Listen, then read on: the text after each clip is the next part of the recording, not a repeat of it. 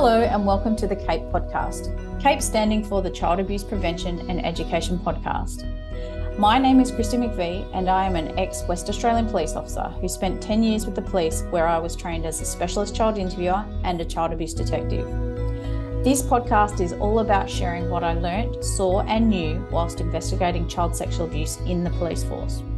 It is also about sharing the knowledge that I gained in that time that helped me with my own parenting of my then 2-year-old daughter. My mission is to help share my knowledge and to help you in your role as parents to keep your kids safe, along with guest experts in the field of child abuse prevention and education, both in person and online. Thank you so much for joining in on the fight to prevent child sexual abuse. Your kids will thank you for it.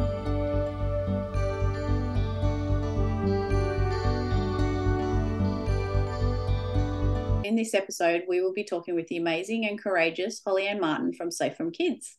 Holly-Ann is a friend of mine who I admire and am so grateful for her leadership in the child safety space.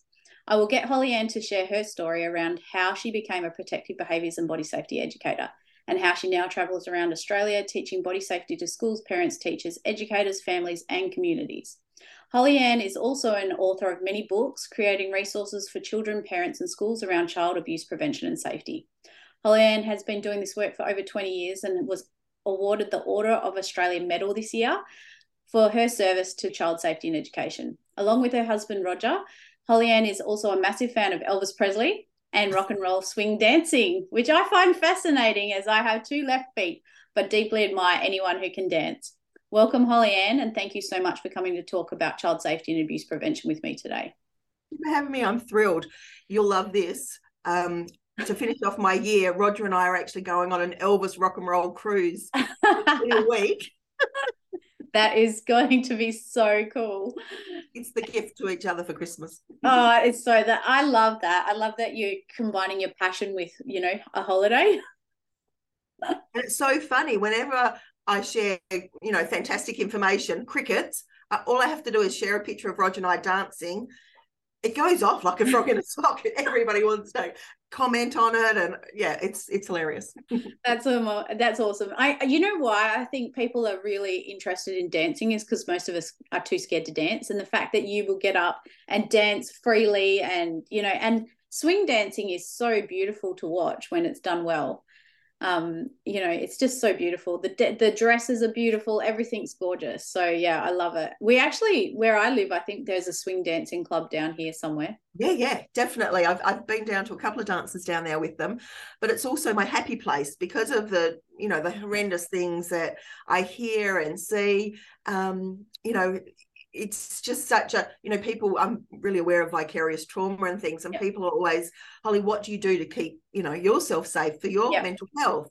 Yeah. And I do kinesiology where I go and cry for 3 hours, and rock and roll dancing is my happy place. Yeah, that's awesome. And I know personally, like I've just started investigating what makes me happy and what, and I've started doing tennis, and I'm, not the greatest tennis player, not the worst tennis player, but I come back with like this massive, like sore cheeks from laughing because I've like laughed at myself the whole time. So, anything that makes you smile the whole way through is pretty good. And it's free dopamine. Free dopamine, yeah. And you need more, we need more of that, right? So, and also both of those exercises, like you're exercising whilst you're dancing, you get a sweat up. Definitely. And, we're not the best, but we have the best time. And, people will come up at a pub or whatever and say, oh, just watching you guys, because we don't, we mess up, but then we just fall about laughing. Yeah. And they say, you made our night because, we've always been wanting to do it. And the amount of couples that are actually taking it up because of, I've been telling him for years. I said, well, just do it. It's so, and so. It's interesting. So are you one of those couples that go and start dancing in the middle of a pub if the music's right? Oh, yeah. I've been known, Brown Eyed Girl is my favourite song to dance to, and I've been known to dance in a shopping centre if it plays. That's awesome. I love that. Oh, you're brave. To me, that's bravery. I told you were courageous at the start. You know me, and you know how shy I am. Yeah. I can't talk. If we were at a cocktail party, I'd be hiding in the toilets because I'm very shy. Yeah. But put on some rock and roll music and and no more shyness. No more, or talking about keeping kids safe. They're the two things I could do with the utmost confidence. Everything else I'm really shy about. Well, I didn't know that about you, but that's awesome. All right, well, so let's talk about what you did before you started teaching about body safety and protective behaviours. So I started my career working in an office, and then got RSI, so I ended up working in a special school. And even before Protective Behaviours came to Australia, we always knew that children with special needs were at greater harm of being abused than mainstream children. Yep. So we'd always taught public and private to the children. Yep. And then in the late 80s, Protective Behaviours came to WA in the place of stranger danger. And we were one of the first schools in WA trained, because a volunteer bus aide was abusing kids on the special needs bus. Oh, and okay. So I was trained by a lady named Joan Claire Cribbins, who was trained by Peg Flandreau West. And so we'd always taught it with the kids that we'd worked with. And then for 25 years, I'd done that. But then in 2007, I went up into 2 remote communities here in WA where some horrendous stuff was happening in remote communities and all over the front page of the West Australian. So from there, I just saw a huge need. So I took a huge loan out on my home, quit my job, and I've been doing it full time ever since. Yeah, wow, that's pretty crazy. And you're obviously one of the trailblazers in Western Australia, especially because it wasn't until, well, when I joined the police in 2010, that was the first time I personally heard about protective behaviours, around 2010, 11. And I don't think I think it was fairly, even though it came in the 80s, 90s, it was still not widely spoken about. So you're a trailblazer in that space, really. Well, talk about that, but I'm really blessed because I get to stand in front of children. So, you know, that's why I've written my children's books and things like that, because children will tell me something and then I'll go, oh gosh, I need to write a song about that. I need to write a book about that. I need to create a resource about that, because, you know, back in the 80s when Protective Behaviours came to Australia, there was no TikTok, there was no mobile phones. We didn't have to worry about Snapchat and all of these things. So what I'm really grateful for is the chance of standing in front of so many children. And I used to say our program was the most confronting.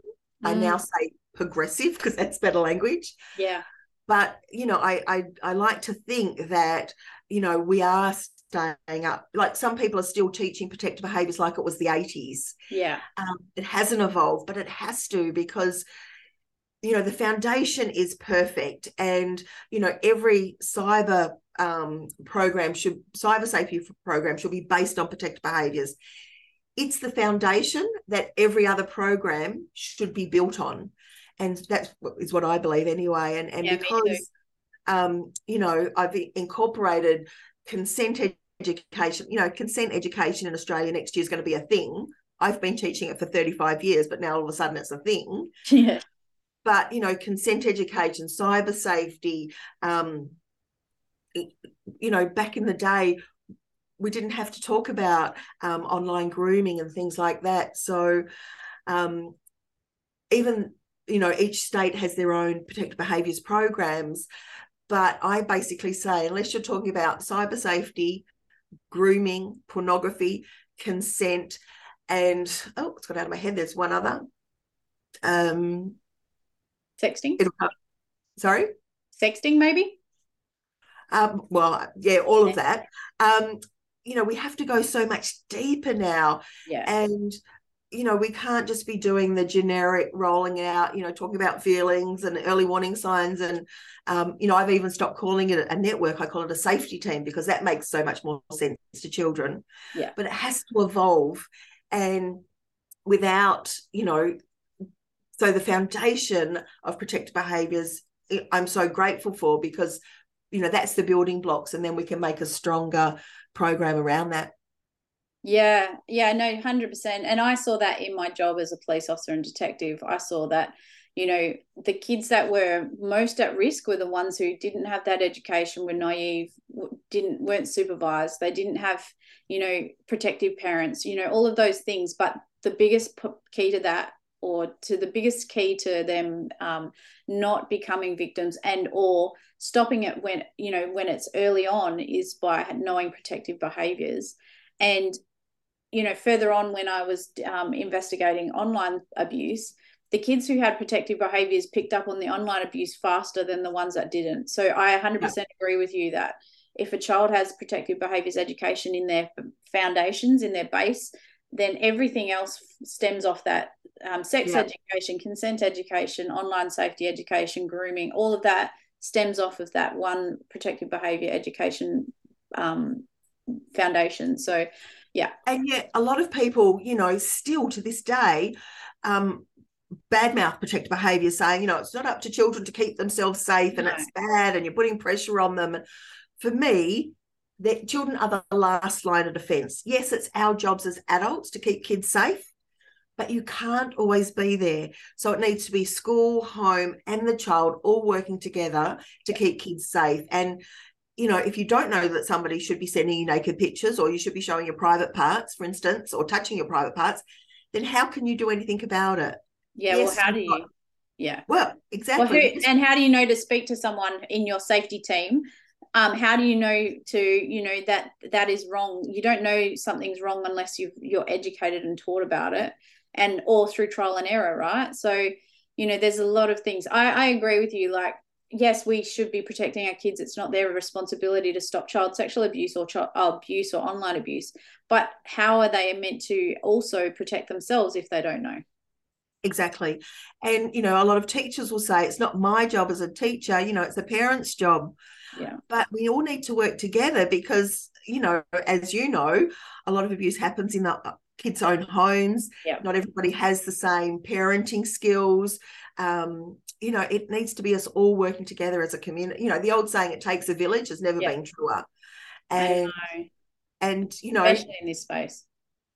And also it takes a village to, we've got to fight together against perpetrators who are in their own village sharing ideas and sharing these images and things of children, and they're getting smarter. So we have to get smarter to try and combat that. I've seen it in your role time and time again. Yeah. What are some, I know that you work in, and you said that at the start, you work in remote communities. You do a lot of work in remote communities in, the Northern Territory and Western Australia. Is there a difference between what you're seeing in remote Australia than in, say, in like cities? Is there a difference going on there? Yes and no. There's very similar things happening. But, for me, TikTok is the hugest scourge, especially for kids out bush, because they're all on it. That's not to say kids in, the cities aren't on it. But, the education for the parents out bush is not happening. And that's where I've been trying to encourage the E-Safety Commission to create resources to educate parents around this sort of stuff. Families in Perth will have Family Zone or, Net Nanny or some sort of filtering systems, whereas, the parents that I'm working with out bush, their children are just unsupervised and they don't realise that, every pedophile in the world can come into their community. I've got a fantastic story in fact, I was just out in the community last week, a tiny little community with only 8 children, and I did a lesson around online grooming and stuff like that. Now, the principle, I cannot make a phone call in that community. I can't, I have to go and stand in a certain spot at a certain time of the day to even get my emails. That's how limited and the principal, you don't need to do cyber safety with our kids. And so on the Tuesday, I showed the kids a picture of some fried grasshoppers. And I said I'd had them in Mexico. And this little 10-year-old fella says, Holly, I've got a friend in Mexico who I'm playing Fortnite with. And, my friend from Mexico, I've invited to come and see me in our community. And I was going, how do you know he's 10, mate? Oh, Holly, he's definitely 10. He's definitely 10. I said, we'll see. On the Wednesday, I taught them about early warning signs. On the Thursday, I taught the children my cyber safety lesson where we talk about, I don't actually call it grooming with kids out bush. I call it friending them up. because they would, if I said grooming, they would think putting on makeup and brushing your hair sort of thing. So in fact, I've used that term now for mainstream as well, because I just think it's more to the point rather than grooming. But anyway, I do my lesson on the Thursday. On the Friday, this young fella comes to me, Holly, my friend from Mexico, I don't think that's a kid. I think that's a grown-up starting to talk rude way. He wants me to send in them naked pictures. That's friending up. Holly, I'm going to trust my gut. So because of him, I've got this T-shirt, listen to kids, believe kids, and trust your guts. And that's, that he worked out that he had his early warning signs. And so thank God you did that you talked to them about friending up and stuff like that. But because of my experience with that young fellow, we've now this year written 2 songs with Aboriginal kids. The first one was written in Kalkarinji about red flags and friending up. And then just last week, we wrote one about sextortion. I've written a song that's got the word sextortion in it. I'm just... Well, it's not even like it's a mainstream word, but still people don't understand what sextortion is. No, and because it says sex in it, normally, if you say anything to do with sex in remote communities, you'd have to separate boys and girls. But because of the education that I'd done with everybody, and it said, this is a term that police would use. This is the official term. And they were totally comfortable with using that word. And, we need to mainstream that word, but the song's fantastic. And so both of the songs are very to the point, but they're what the children, they're what, so the children have actually written the words. A lot of people would say, but it took me all my time, because in the last song we did, it said talking stories rather than telling stories. And I've gone, can we? No, that's the kids' word. So we left, it says talking stories, because that's how they talk. And so, I'm so proud of these songs, and the fact that these children, they want to help create an awareness around this, because they realize, because I tell them this young fella's story, and they say, oh, Holly, if it can help other kids. And I think children learn better from other children, and music is and children's books are such great ways of helping adults have uncomfortable conversations, because I had to write 2 books to help adults talk to kids about pornography, and then one about helping adults talk about child to child, or children exhibiting harmful sexual behavior is the proper terminology, as you know.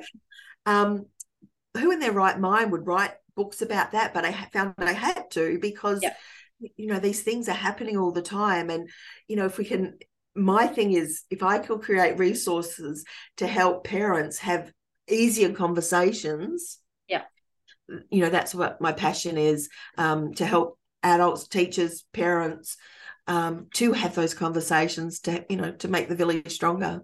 Yeah. And one conversation can make all the difference. Like that one and generally, these conversations, and you and I know these conversations aren't just one conversation, it's multiple conversations over a period of time that embeds that messaging into their psyche, that makes them confident and makes them aware and makes them stronger, and they can say no, right? And they get that self-esteem in knowing their rights. We know that, but this is the thing that I know why I wrote my book, why I want parents to have those conversations, because I know that it takes more than one conversation. And I know that it's a hard conversation to have if you don't know what you're talking about. So like we've got a similar mission in life, is to just educate and empower people to know how to talk about this stuff with their kids, and to realize that it is really important to talk about it.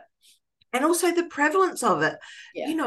If I had $1 for every parent that said, oh, my child would never look at pornography, or, this will never happen to my child because I'm a good parent, it happens to good kids.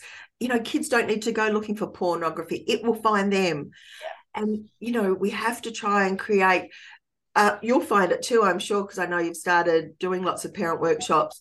Getting parents along to free parent talks is the bane of my life. I can deal with all of the horrible stories. The thing that frustrates me the most is trying to get parents through the door for 2 hours to learn some strategies to help them have conversations and to keep their kids safe. But, I find it really hard. Yeah. And I know parents are busy. Yeah. But, if you're, one of the things I'd like to say to people listening to this, if your child has a cyber safety expert, somebody that's coming in about this stuff, please drop everything and get there, because, we need to be educated around this, and we can't say not my kid. Yeah, exactly. And because there's a funny meme about, whenever you say, my kid would never do that, then your child comes in nevering like they've never nevered before. Like, like that's exactly what happens. You say, not my kid, and then the next thing they're doing it, because it's like you've pushed, you tested fate there. But in this space, we know, and I know, in this child abuse space, that 1 in 3 girls, 1 in 7 boys. I'm sure that statistic is probably the 1 in 7 boys is maybe more now. We know that children are, there's harmful sexualized behaviors or peer-based abuse or children abusing children, whatever you want to call it, but the correct terminology is harmful sexualized behaviors. Every time I bring harmful sexualized behaviors up, or I talk about peer-based abuse, I have people out of every which way messaging me going, yeah, that happened to me when I was a child. Yep. Is this abuse? Because this is what happened to me, and so questioning if they consented. That's the big thing I'm getting. Yes. Is, it was a sibling, they thought it was a game, and they consented. Yeah. No, you didn't. You can't consent as a child. And taking that shame away from people, saying that, it wasn't your fault. You didn't consent. You were manipulated. You were groomed.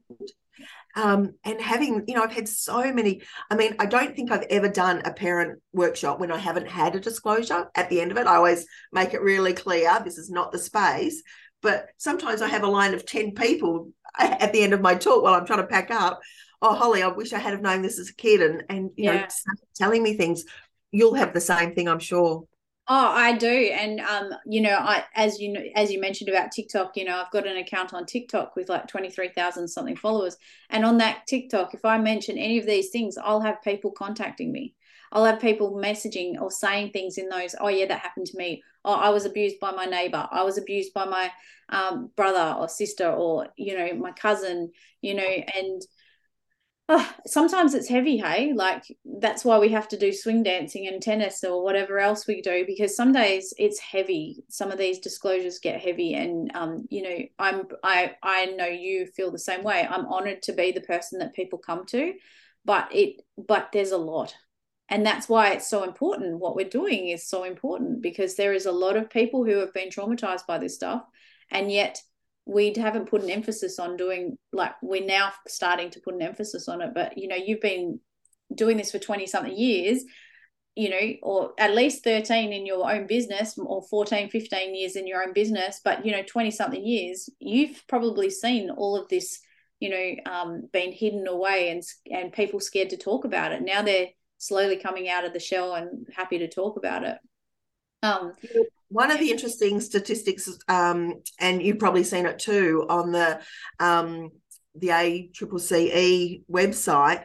I listened to a podcast recently, and the guys that helped me do the song called Muso Magic, I had them listen to the podcast, so they were clear in their minds too. So we made sure that the song was on point. But they are receiving over 100 contacts a month about sextortion. Wow. 92% of those reports are men, young men. Wow. From 14 to 24. So this is the Australian Centre to Counter Child Exploitation. Wow. Now, just think, if they're getting 100 reports, how many are not being reported? Wow. If we're not talking about this, how many of those young men may go on to take their own lives? That's what keeps me awake at the moment. Yes. Is that statistic, because they're being asked for money or more explicit images, or even being made to go and video their siblings. Yeah. So again, this is why we have to teach everybody about this. And, you know, I just can't express, I don't have the words to express how, you know, how much education we need to do about this sort of stuff, because it's changing all the time. Yeah. And, you know, because, you know, I don't have quite as many followers on TikTok. For 4 years, I've bagged TikTok, get your kids off it. And then I had 3 police officers in 3 separate states say, Holly, you need to get over yourself.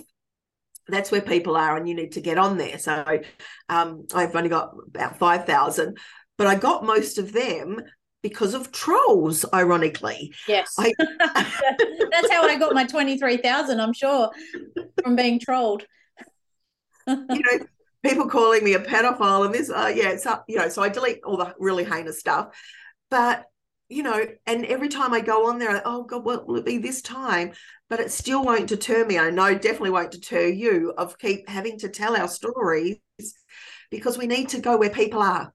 And if people are on TikTok, as much as I hate it, that's where I'll go, because I've even been thinking about, you know, most children are on it. And when I say to their parents, you do realize your kids are on TikTok, and this is even in mainstream. Oh, Holly, it's okay. It's just a dancing app. Oh my goodness, no. I know, right? And then I take a screenshot and show them all of this stuff that's on the dancing app, and at the top of the head nearly blows off. But, you know, what I'm going to ask people that listen to your podcast, and if they, you know, see it on YouTube or whatever, please, if you see any of our content, don't just like it, please share it. Yeah. Because mainstream media still don't want to talk about what we need to talk about. And, you know, social media, as much as, you know, it's sort of like a double-edged sword, we have to support each other. And that's why, you know, wherever I can, share your book. I know you share my book. Yeah, well, look, my book. But, you know, we're, as individuals, you know, we have a certain amount of pool, but by pooling us, you know, stuff together and sharing, and then if we can get all the listeners to share it with people they know, it's the stone in a pond, and the ripples that can move out can be vast. And so, you know, I'm really hoping that people will, you know, find our chat both entertaining but also valuable, and just share it with people they know, because mainly I was interviewed on ABC, ironically, a few months back, and you know, they oh, Holly, you'll get lots of, you know, inquiries. None. Wow. You know, it was on ABC Sunday Night News. It was a good news story, and I had 3 people contact me, but it was all people that I'd met in the past and hadn't seen for years, and they all wanted to congratulate me. Not one inquiry and things like that. You just go, really? Yeah. Well, it just shows that mainstream media, first of all, is not the main source of education now. Once upon a time, we watched the nightly news, we learned about what was happening in the world, but now we get it from our iPhones and from social media, and we're getting it as adults. That's where we're getting it from. What do you think our kids are doing? They're Googling things. They're believing what they see on TikTok. They're believing what they see on YouTube. They believe it, and yet they could be getting fake or false information. They could be getting groomed. You know, one of the comments that was made to me a couple of weeks ago, or maybe a month ago now, during another conference, we're always at conferences, aren't we? Was, you know, predators or pedophiles don't need to groom your kids anymore. The internet's doing it for them. And, definitely. And that was a bit, and that was like, my brain went, oh, you're 100% right. Because they're being sexualized. And I'm not anti anything. What I'm anti is that we need to make sure our kids have the tools ready to go into that place. We don't just throw our kids in a pool and say, learn how to swim. You know, we have fences around them to keep them safe so that they can't, you know, just fall in or accidentally go in there. We monitor them whilst they're in the pool. We are keeping an eye on them at all times. You know, we teach them how to swim. We give them swimming lessons to learn how to float and swim and do everything, right?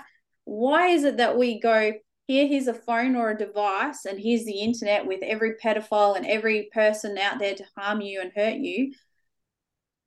Voila. you know, that's what, so I liken it to that, you know, and I guess, and I saw it through my career as a police officer. When I first started, wasn't as bad. It was a lot more safer for kids online because there was a lot less knowledge out there. There was a lot less parents just handing a device. It was still new. Now, what's the statistic? It's something like 3-year-olds get their first device, or 4-year-olds. Like 95% of 4-year-olds in Australia have a device of their own.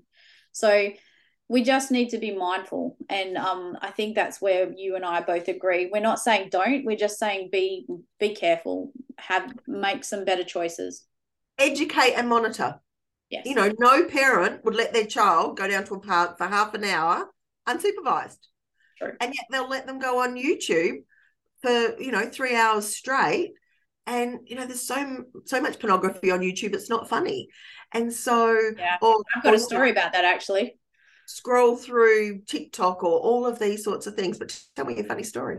Oh, it's not very funny actually. It's when my own daughter, so talking about pornography, it was when my own daughter had first seen pornography at 10, and I decided like how to panic. I was still a detective at the stage, had the conversation, still managed to find her, like you said.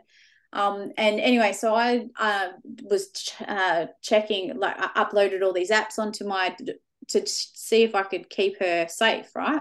So I uploaded these apps and I was testing them with all sorts of things. And anyway, I Googled sex in YouTube. So I searched sex, SEX in YouTube, and nothing came up. It was more like sexy music, sexy dancing, that kind of thing, right? Because that would be flagged automatically, I guess, on you. But anyway, but what was suggested to me was SAX, so sax. And I'm thinking Kenny G playing his saxophone, right? Actually, what came up was when I clicked on a video, it was bestiality. It was a guy having sex with an animal. And so that was readily available on YouTube. Actually, like still, I don't vicarious trauma. I still have vicarious trauma. I still can see that video. So imagine a little child, like a 3 or 4 or 6 or 7-year-old, you know, just watching their videos and you know, it's auto playing, going through all the videos and getting recommendations, and then next thing you get a video of a man having sex with a goat or whatever, you know, and or they make it that what the kids are looking at.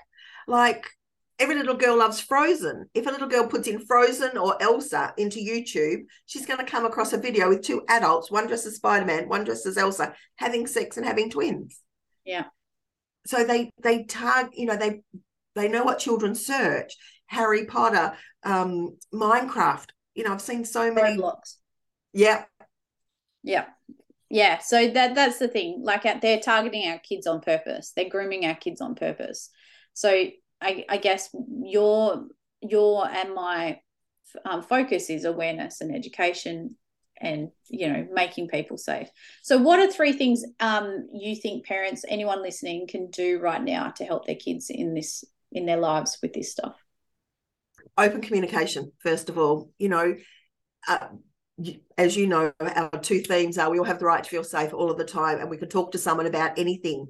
Parents need to reiterate that with their children time and time again. Nothing you'll ever tell me will stop me loving you. Kids need to hear that a million times, because those dear little people that, you know, get tucked into bed every night think they have to protect their parents.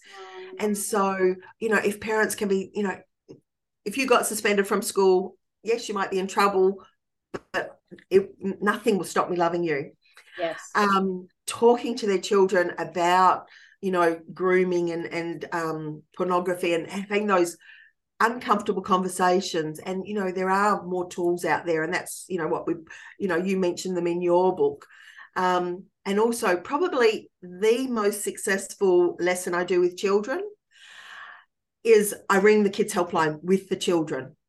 Because you know yourself, sometimes when bad things happen, it's really hard to tell somebody face to face. When I actually physically ring the kids helpline with all children, and, you know, people have heard of the kids helpline, but most people don't know the true value, that it's 24 hours a day, 365 days of the year. But if I was a child and you worked at kids helpline and I got to talk to you, I like you, I can keep talking to you. I don't have to keep telling my story to every man and his dog. If I need ongoing counselling, I can arrange it, say, at 10 o'clock on a Saturday morning, I'm going to ring and talk to you. Wow. And when I physically do it with the children, they come up afterwards and, you know, oh, Miss Holly, that wasn't like ringing Centrelink. They were really helpful. Or that wasn't a, you know, that was a real person. That wasn't a, you know, a robot or something like that. So I actually encourage all parents to sit down with their children and physically say, oh, we just want to hear what it's like. Because everybody's heard of it, but it's not until you actually do it that you see just how valuable it is. And, you know, both with teachers and with parents, I say, do that, because I will have done this. I've lost count of how many times I've done this. I do it with every class that I work with from grade 4 upwards. And, you know, the response from the children is, when on the Friday, so sometimes I go into schools for a whole week, and on the Friday I'll say to the kids, what was the best thing about this week? And one of the lessons I do is with the kids is I show them a Mr. Bean video where he goes off a high dive board and his bathers come off, and it's hilarious. Yeah. And we talk about early warning signs. It even beats that lesson, which kids absolutely love, but they say, no, that was the most invaluable. So, and especially with our teens, because, you know, teenagers don't want to talk to us. They only want to talk to their mates. And I was talking to a young 15-year-old earlier in the year whose best friend was going through some really bad stuff. She didn't tell me what it was, but basically she'd told the girl that I was working with, you know, in the class, and this young 15-year-old was going to sleep at night with her phone under her pillow on charge, so that if her friend ran her at 2 o'clock in the morning, you know, she could talk to her. So I rang the kids helpline with this class. Then she was going to go and ring the kids helpline with her friend, so that, because it's not up to our teens to keep their friends alive. It is our job. But for her, and hopefully for the young woman that she taught it to, you know, that will be life-changing, and they are saving children's lives. I've got, you know, so many wonderful stories of where kids have actually rung, and the impact that it's made. So, you know, really encouraging both teachers and parents to ring the kids helpline. You know, there's Headspace as well. But to be honest, I've had so many good experiences. And because it's from 5 to 25. Yeah.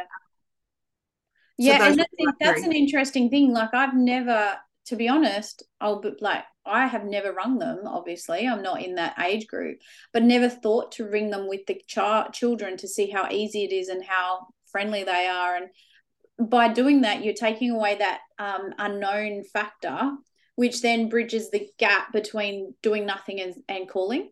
So it's what a valuable tool. And now thinking about it, like you pointed out, teenagers would rather talk to each other. They won't sometimes come to their parents or a safe adult. So teenagers are increasingly taking on the burden of keeping their friends alive, keeping their friends mentally healthy. You know, I've got a 14-year-old daughter, and I know that she's doing that for some of her friends, to the point where I end up stepping in. You know, I'm one of those parents who steps in and contacts the other parents and says, hey, you know, your child needs some help. You need to step in, which doesn't always go down well. But, you know, I'm very aware that this is an increasing burden on our young people.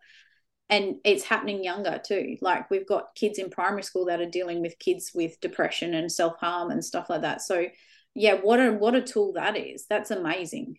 As well as they can also email them and message them. However, I don't encourage that. Yeah, because it's better to speak to a person.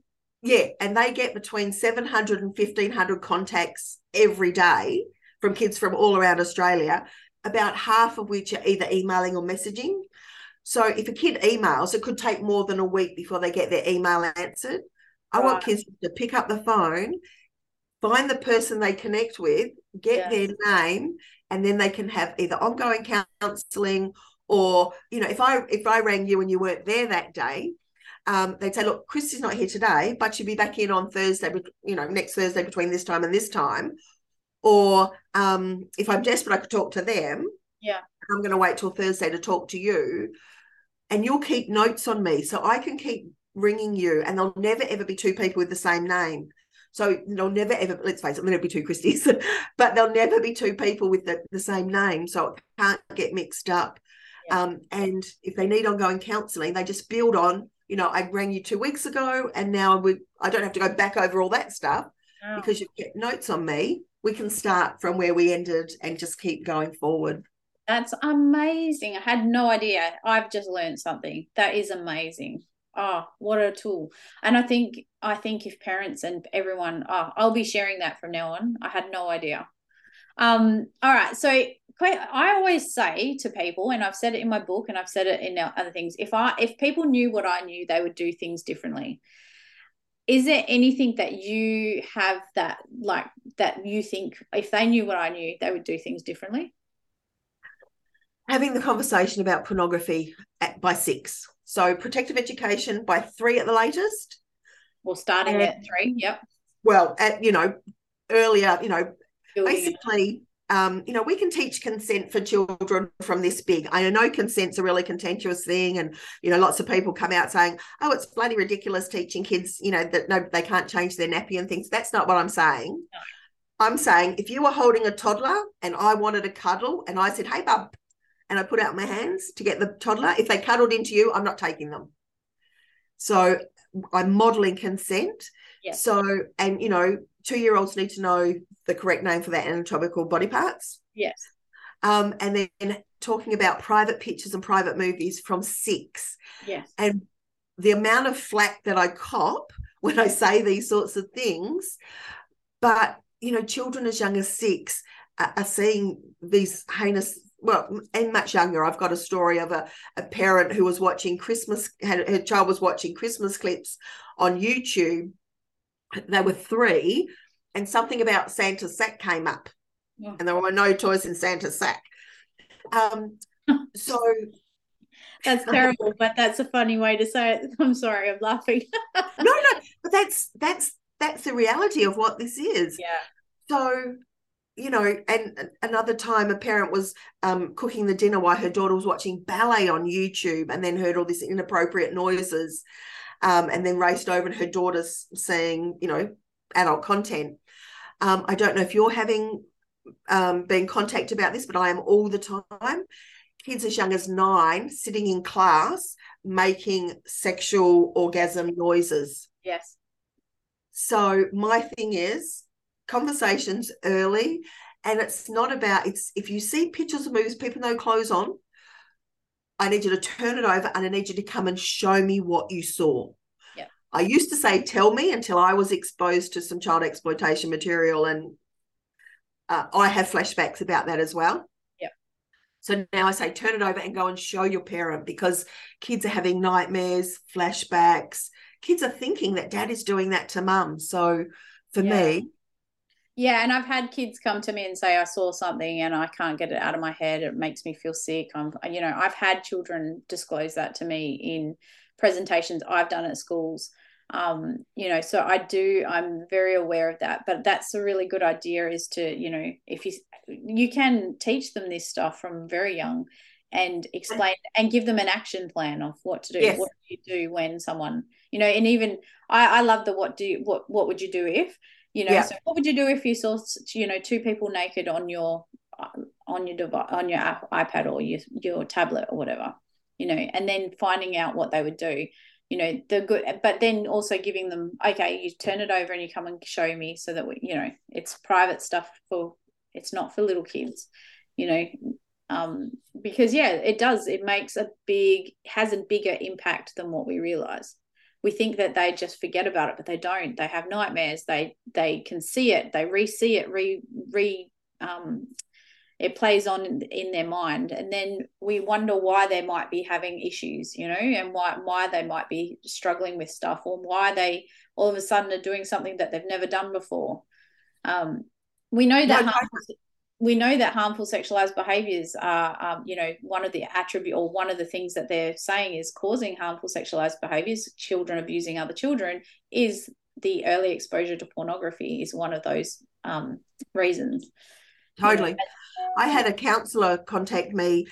She was counselling a 10-year-old who would not go to sleep at night. And she contacted me, was wanting to talk about some resources. So she said, oh, Holly, while I've got you, can I run this past you? I've got this young girl. I've had 5 sessions with her. She won't go to sleep. I can't get to the bottom of it. I said, no brainer. Ask her if she's seen pictures of movies with people no clothes on. She rang me back and said, goodness, how did you know? I've spoken to every one of my colleagues about this child. I could not, I didn't know what it was. And I said, because I'm living this. I'm, hearing these stories over and over again. This little girl had seen such heinous stuff that every time she shut her eyes, she would be reliving it. So she'd be up all night and would just, crash at 2 or 3 o'clock in the morning when she was just so exhausted. Yeah. Because she would keep playing it over and over again. And so that's why, in my books, as you said, we give an action plan about turning it over, also about trying to reboot your brain. And so I teach the kids that if it plays over in your mind, close your eyes and imagine something that you like to see or you like to do. And when you say reboot to children, they understand that language. Yes. Okay. So, there are really good resources out there that if parents don't know how to start it, and that's the beauty with books is it takes the onus off you. Parents, oh, what if I get it wrong? Yes. And a lot of people say, if I talk about it, we'll turn them onto it. We're not making it sound attractive. No. We're making it sound like poison for your brain and, giving them the tools. Yeah, no, that's awesome. And really good advice on, the reboot your brain, because in actual fact, when I used to have nightmares, and I'd go and say, I've had a nightmare to my stepmom or my dad, my stepmom would say, go and think about something nice that you like. And I never even realized that was, I would then go and think about horses or whatever it was that I wanted to think about, unicorns or I don't know. And so that would be what would reboot my brain from the nightmare. And that's a tactic I've used for a long time so I didn't know I was doing that. There you go. That's all awesome. So we'll finish up. Is there anything else you wanted to share with what you're doing? What's going on for you? You're going on a cruise. And so the year's kind of finishing up for you. So what about next year? Have you got heaps of plans for next year? Oh, the work's rolling in as we speak, unfortunately. Well, not unfortunately.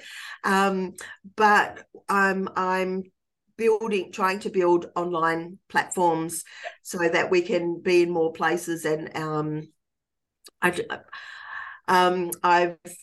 got a couple of little video scripts I'm going to start going into making, apart from, as well as the songs and the books, having useful YouTube clips that can be used as teaching tools and stuff like that. So basically I don't have any work creating now. Yeah.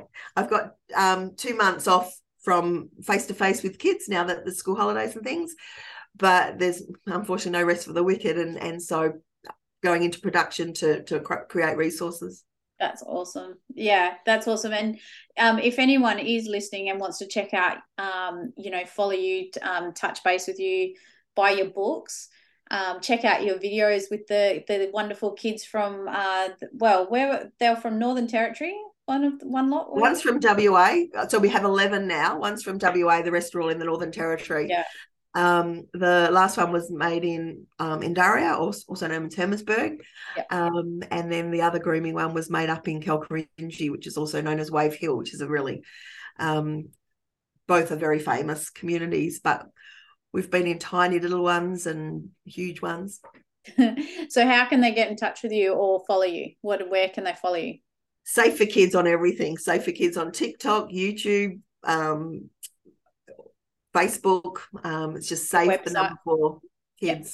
Yeah. And your website. So you got books, and I've got one here which is called Someone Should Have Told Me, and it's all about if they are knowing about pornography before it happens and what to do. And I bought this book ages ago, and I have it on standby when I want to give advice, because although it's a picture book, it's also at the back got an action plan for parents and caregivers and teachers and stuff. So you get your books on your website, yeah? Yeah, that one's quite different. So I've written 5. The first 4 are social stories, but that one I actually wrote after standing in front of 5,500 children in a year and hearing all these things. So it's quite different because it's 1 page, 1 conversation per night. I don't want parents just to read it from beginning to end. I want them, the first one is, I wish somebody had told me not to type private words into the computer, and he's typed in bum, and there's a little potato in the shape of a bottom. Yeah. But like you said, in the back of the book, there's all these conversations to have and questions and things. Yeah, that's and then amazing. The next one is, I wish somebody had told me not to talk to people on the internet. So it's a kid think he's talking to a kid, but it's in fact the big bad wolf. Yeah. And so just trying to be creative, but help parents have that conversation in a child-friendly way. And they can't get it wrong if they read my words, because, it's tried and, tested. Lots and lots of experience behind it. Yeah, awesome. Thank you so much, Holly-Ann. Very awesome conversation. Lots to learn. I learned some things myself, which is cool. Always cool when I learn. But enjoy your time on your cruise next week. I can't believe. I bet you, and I can't wait to see some videos of you swing dancing. All right. Have a good rest of the day. Thanks for having me. Thank you for listening to this podcast episode. Education empowers children and empowers parents, and education prevents abuse. That is why I'm here, and that is why you are here. So thank you. If you want any further information or support, follow me on social media, either under Christy McVie or KPAU social media accounts. I'll put the links in the show notes.